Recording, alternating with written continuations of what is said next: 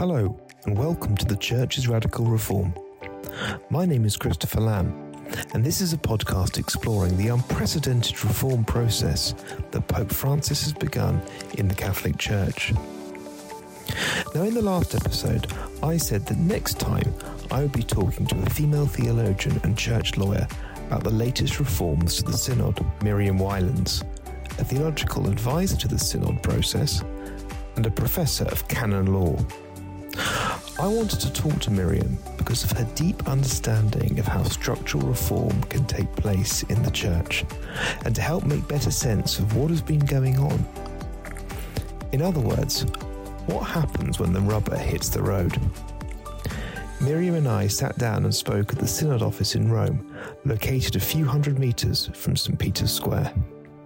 So, Myriam Wijlens, thank you very much for joining me on this podcast. And you are in the middle of various meetings about the synod, and you've been involved in this process. You're an advisor to the synod, and you're also a member of the steering committee. What features of the synod process have really struck you so far? Well, first of all, thank you for that question. Maybe I should just explain a little bit what I have been involved in so that we know what I'm talking about. I was invited about 2 years ago, I guess, to become a member of the steering committee. And so we began to develop the whole process. And what is unique, first of all, is that Pope Francis then in October 21 opened the synod, but a week later it went to the dioceses. The local churches. The local churches. And this is something new. We begin where the people live their faith, experience how it sustains them, where they meet challenges. What we are seeing in this movement is already an application, if you like, but which had never happened before, because we are all used that things come from above. Rome will speak, and you have to implement it in the local church. So this went to the local church. In the local churches, I remember people calling me saying, what if my bishop does not want to participate? And I would say to them, it takes two to tango. So if the bishop does not invite you to dance, why don't you invite the bishop to dance? So you as a group of priests in your diocese, your presbyteral council, why don't you start this process with your people? And they did, and they sent their reports to the episcopal conferences. So then the episcopal conferences, and there are 114 of them in the world, 112 of them responded. A summary of all the consultations, of all the hearings that had taken place in their diocese. And then there was a group of about 28 people who met for almost 2 weeks in a small city outside of Rome, Frascati, where they read all these documents. And a few things were really surprising. First of all, from the 114 conference, 112 responded. That had never happened before. We don't know about the two who didn't. Well, I mean, the Secretariat knows, but they too will be able to participate at later times. And we must remember people might be in very different situations. Sure. There might be war, there might be political situations that prevented them from. So let's look at what the 112 that did report. It was for us surprising that they basically all brought the same subjects. And they also brought the same tensions. So it wasn't like one is going in that direction and another part is going in a total different direction. They were all mentioning the same subjects. And they were all mentioning the same tensions that they are experiencing. So we felt that this was really a sign of the working of the Holy Spirit. And one of those things that came up time and again is the role of women in the church. And we've just heard, or recently heard, that Francis is going to include women in the Synod Assembly in October as voting members with other lay people. How significant is that? And is that effectively a response to the call of many Catholics? I think, again, we can see that the call begins earlier. So the fact that Sister Natalie was appointed as the Undersecretary of the then called Synod of Bishops. Was the title of the office, which is now only called the Synod. But Sister Natalie became an Undersecretary. I was called as a lay woman I am Dutch, I work in Germany. I was called to be on the steering committee. Then there was a presentation of the first document, and the presentation for the press was with two women, Sister Natalie and myself. This was all new. So many people are looking to what is going to be there in the end, and they forget to see the steps that are already taken at the moment. So this whole synodal process is characterized, as I just said, the change from top to bottom, now from the bottom to the top, the inclusion of women as the process is going, the meeting in Frascati in which there were so many women present from around the world, from different cultures, married, religious, single, different ages, different continents. All of that are already steps as we are going. And the participation in all these steps have an influence. Of course, they somehow have an influence on the outcome. The office had asked the Episcopal conferences, would you rather like to meet among yourselves as bishops, or would you want to include other members of the faithful? And the bishops around the world answered, we want a meeting with other members of the faithful. So the meeting in October with the participation of other members of the faithful, it began already in the dioceses, it began already in the continents, and this is a pattern that is continued. So we now also see that suddenly the continents get a weight in this whole process, because the continents, yes, we have 5 continents, but we have 7 continental meetings, because the Middle East with the Eastern churches had to be considered separately, as well as North America and South America, 2 different meetings. So each continent has been invited to submit a list with 20 names, and 50% of them should be women. And the Holy Father will then make a decision who will be from every continent, who will be the 10 people to participate, but 5 of them will be women. In the past, these were clerics. That was already changed to brothers, and also brothers with voting rights. And now it has been officially decided that there will be 5 representatives of the major superiors of women and 5 of the men. So it reflects, as you say, this change that's going on in the synod as a bottom-up process. It's striking, though, that the conversations that have happened, there is this shift, as you say, to the local level. Is that one of the ways that the synod is reshaping the church, that it is moving things to the local level? Because in the past, people felt that, certainly bishops complained sometimes about the church being too centralised in Rome. Yes, I mean, Pope Francis, in the first constitution that he issued, Evangelium Gaudium, already spoke about a healthy decentralization. Now, decentralization is more from an organizational principle. What we see at the moment is an implementation of the interaction between the local and the Church Universal. But it's not just, let's say, a dialogue between the Diocese of Westminster or Birmingham and Rome, meaning the Universal Church.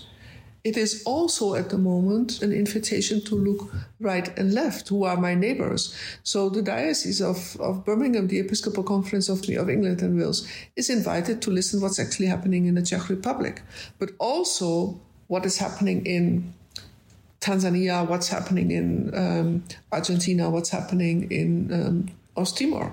So there is an exchange. And this is something that happened at Vatican II. The success of Vatican II was not because things were issued from the top to the bottom. And then it goes through a discernment by which you say, okay, is this good for everybody? Or is it maybe good for some parts of the world? But there's maybe not even a need that it is implemented everywhere. So I can give you actually an example. Like I said, I'm from the Netherlands. In Germany, both countries, they have what we call lay pastoral ministers. In Africa, you have catechists. We don't have catechists. And the Africans do not have lay pastoral workers as we know them. So there is maybe no need to have the same model all over the world. And this will be one of the issues, I think, at the Synod on synodality. What really do we need to organize centrally, and what can be left to the local churches? That question is absolutely crucial, it seems. Yeah. Is it a synod or a synod of bishops? Originally, it was called a synod of bishops because it was born, and we have to know the history of that too, out of the experience of Vatican II. So Vatican I was focusing on the role of the Pope and recognized the special role that the Pope has in the church. But then the bishops at Vatican II realized how good it was to hear from those who were sitting beside them, because they were not just sitting, the bishops of England and Wales in one row, and the next row was France, and then another row there was maybe Brazil. They were sitting according to the moment, the day that they were ordained. So they suddenly found themselves with very different neighbors. And it meant that they heard stories about other parts of the world, and they said, if we do not know this, how can the Holy Father know about it? So would it not be beneficial if there is a regular meeting in which we exchange what is happening in our churches and make that also available to the Holy Father so that he can exercise his ministry? That is the origin of the whole thing. Now we are much more moving into recognizing this is not just bishops, but this is local churches. So bishops who stand in representation of a local church. And I think that's the whole project is therefore called because of the faithful being incorporated in this, the other faithful, members of the people of God. So you have the bishops and the other members of the people of God. A member of God is not just the laity, it's also the priest and the religious, so it's everybody. This synod we have a wider sense, but there will be a special session as part of this larger city synod, and that is going to be the synod on bishops. So there will be less than 25% non-bishops participating, but we can still say it's a synod of bishops. Okay, but it's not the bishops isolated alone. The synod itself does not decide anything. Never ever in the history, since 1965 when it was established, did the synod ever decide anything. It was a consultative vote to the Pope. So we should also diminish the weight of that vote, or maybe put it in perspective and say, this is not a decisive vote. Sure. And that is an important point when you consider those who have tried to claim that the Synod of Bishops or the synodal reform is an attempt by the Pope to bring in a sort of a general synod like in the Church of England. A lot of people in it have been concerned, and other places, about the parliamentarization of the church through the synod. Well, I don't know if I am so afraid of that, because I think we have to see exactly what do people mean with these words. What do they mean with parliamentarization? Some people say we are not a democracy, and then they say we don't vote. So voting in itself is not the issue. Episcopal conferences vote. They need a 2/3 majority for the decisions they make on several issues. The difference between democracies, between parliaments, let's put it that way, and the church is that we are not trying to get my point through or my point of view, but the question is a discernment process by which we place ourselves in the presence of the Holy Spirit and do not say what do we want, but what is God asking from us, how to be, how to live, and how to be a missionary church in our time. So it's a process, and I think this is also what I experienced so far. All the sessions in which I have participated have always been sessions beginning, ending with prayer, silence in the meantime, reflecting on it, the Word of God. What does that really mean for our session today? But it is an important point you make about voting and democracy. Somehow that the church stands above this kind of thing, when actually voting is how some decisions have to be made, or it's part of the... Actually, it's interesting. The World Council of Churches does not vote. The Catholic Church votes. But the World Council of Churches, I'm a member of the Faith and Order Commission of the World Council of Churches on behalf of the Dicastery for Christian Unity. And in the World Council of Churches, they decided 15, 20 years ago that there would be no voting anymore, and we would only make decisions by consensus. So voting at the World Council of Churches occurs only when you have to approve statutes or when you have to elect people in a position. It's a different way of operating, because you have to come to a deep listening and respecting each other, and that you arrive at a common understanding of what you're doing. Yes. So I suppose there's a balance between consensus and voting. And consensus is not the same as unanimity. No. So it could well be that people will say, I have no further objection to this. Actually, I had that experience in the Faith and Order Commission. The last meeting that we had on a document on moral discernment in the churches, which is a really tricky issue.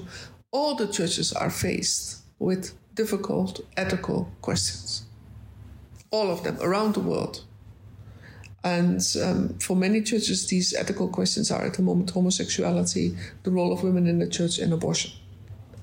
And they are divisive. They bring about a lot of emotions. So the Commission in Geneva looked at what can we do to help the churches in this. And that document, we wrote a document, a tool to better understand what we are actually doing in these discernment processes. But that tool had to be approved. And some people had a little bit of a hard time at the beginning saying, okay, what is this all about? But finally, everybody said, yes, we can agree with this tool. Isn't that what this synod is all about? Because it seems that it's not going to be about focused on 2 or 3 issues, divisive issues. It's going to be very much about the process or how the church becomes synodal. Is that how you see it? Yeah. I think the synod is not about specific ethical questions. It's not about women's ordination. These are not the subjects. They are subjects of concern for the people of God, some of these issues. So it's more about how do we reflect, how do we actually arrive at a position in our church? What is the right way of going about that? And how do we listen to the different role of everybody according to their vocation? Okay. And maybe also, this is, if you read all the 7 continental documents, then you see there is a request. Can the church maybe discern what should be discerned at what level? You mentioned ministry. What about something like female deacons? Could that be a local level? Well, I think I think that would be a bit more difficult because it's a very fundamental question in our church doctrine. Married deacon is something that came with Vatican II. Now, the married deacons have come about in the Western world. I was a little bit involved in the Amazon Synod. Apparently, they don't have married deacons. You have an institution that is there for the whole world, but it's not implemented everywhere. So it's left to everybody if they want to have it or not. So you could have a thing where this is the broad position. Yeah. It's up to you to implement it. Yeah. So a lector could be a leader of a community in the Amazon, for example. Yeah. So, and this was actually in the 1960s. Pope Paul VI suggested that the Episcopal conferences would develop different ministries for different parts of the world, and that the bishops never did that. So the opening was already there. Yeah, but so that brings us on to some of the opposition. How concerned are you about opposition and the sort of passive resistance that we seem to be seeing? Well, I do not like to think in opposition. I would rather think about people who might be skeptical, those who have reservations maybe. I like an image that I use quite a bit, actually, in the late 1980s. And when I arrived in Canada, they already had smoking and non-smoking restaurants or sections in restaurants and in the university. And we didn't have that in continental Europe. And the tobacco industry was saying, no, you can never change that. And the hotel industry was telling us, you couldn't change it because the restaurants, they would never have customers anymore.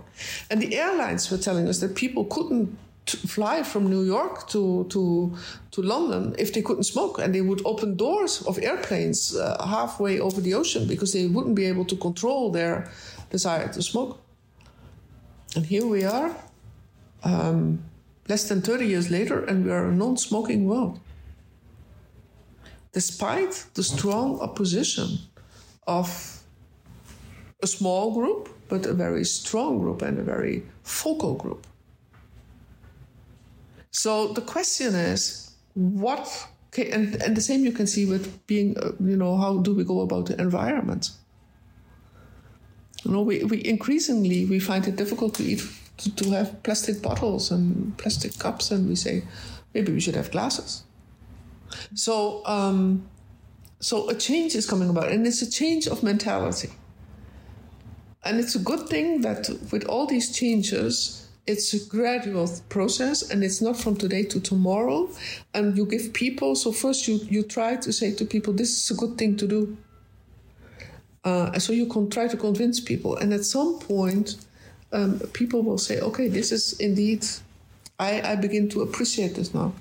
So the change can happen gradually, but in some ways, when you look back, it's quite quick. Yeah. I would like to see, maybe we should go back to some of the writings. Did anybody expect in October 2021 that, 18 months later, the Pope would say that women could vote in the next synod? Quite something. It's quite something. And the speed is so high.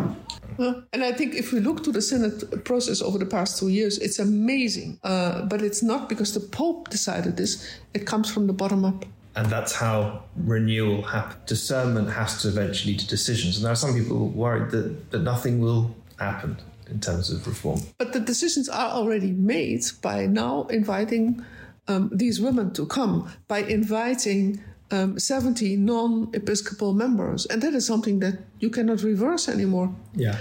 So if this is happening in Rome, maybe some people will say, maybe we can have that in our local churches. So we will have to see. And I think the fact that we are also here, we are sitting now here in Rome in an office of the Synod, here too the dynamics are different. We were with a group of 28 people discerning what was the outcome of the consultation, so to speak, in all the continents. We were with a group of 20 people again 2 weeks ago discerning what was the outcome of all the continental meetings. In the past, first, we did not have these consultations. Secondly, the documents were written by 1 or 2 people. So the changes are already happening. Mm-hmm. So we should not just look at what is going to be the outcome, but can we look and see what is already happening? Yeah. So let's look to the group pictures that we already have. Reforms that take place in any field of life happen incrementally, step by step, and then you suddenly take stock and think, wow, that is a big change that's happened.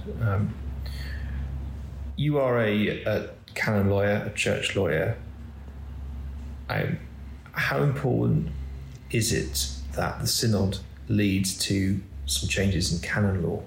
Because we have this synod process, but canon law, the church's law, which of course is so important, and what bishops have to follow, etc., is still, the last code was produced in 1983. Does there need to be catch-up when it comes to canon law? I think many people are surprised when I say the problem is not with the law. The problem is with the implementation of the law. I think the most tangible change for people would be parish and in the diocese, diocesan pastoral councils. And these are bodies which involve lay people? Which involve all the faithful. So that means the bishop has to do a discernment process.